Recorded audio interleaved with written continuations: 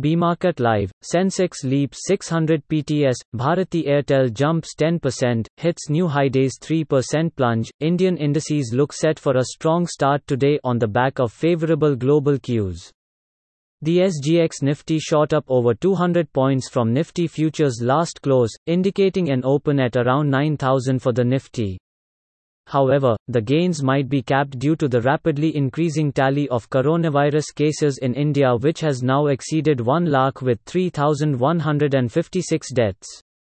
The positive momentum in global stocks was due to an encouraging report on potential coronavirus vaccine from drugmaker Moderna Inc., which said its experimental COVID-19 vaccine showed promising results in a small early-stage trial.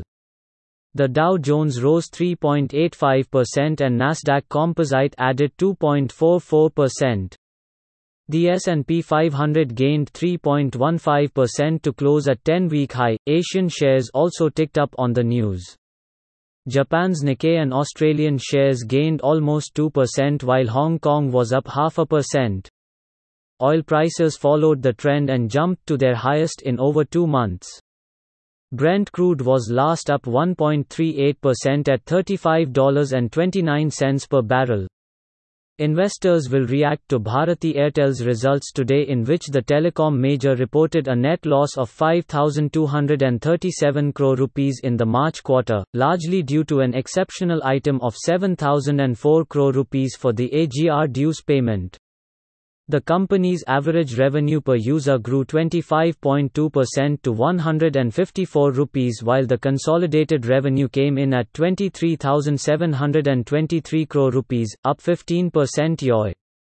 Today, 18 companies, including Bajaj Finance, Apollo Tyre, and Ujjivan Small Finance Bank, are scheduled to announce their March quarter earnings.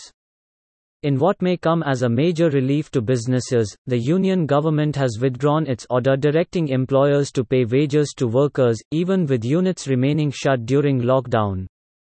Besides, Reliance Industries and HDFC will remain in focus today after RIL said its core business was hit significantly by demand-related challenges due to COVID-19, while HDFC was asked by the RBI to pare stake in its insurance subsidiaries to 50% or below. On the regulatory front, the BSE and the NSE reduced the listing fee for their small and medium enterprise platforms by 25%, amid challenges due to COVID-19. The revised listing fee structure will be applicable for the existing companies, as well as for the firms waiting to be listed on the exchange. Moreover, the SEBI has granted mutual funds request for allowing additional exposure to government securities and treasury bills for Credit Risk Fund, Corporate Bond Fund, and the Banking and PSU Fund.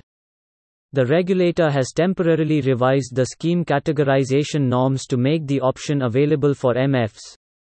The higher limits can be availed for a period of 3 months. Read by Kanishka Gupta.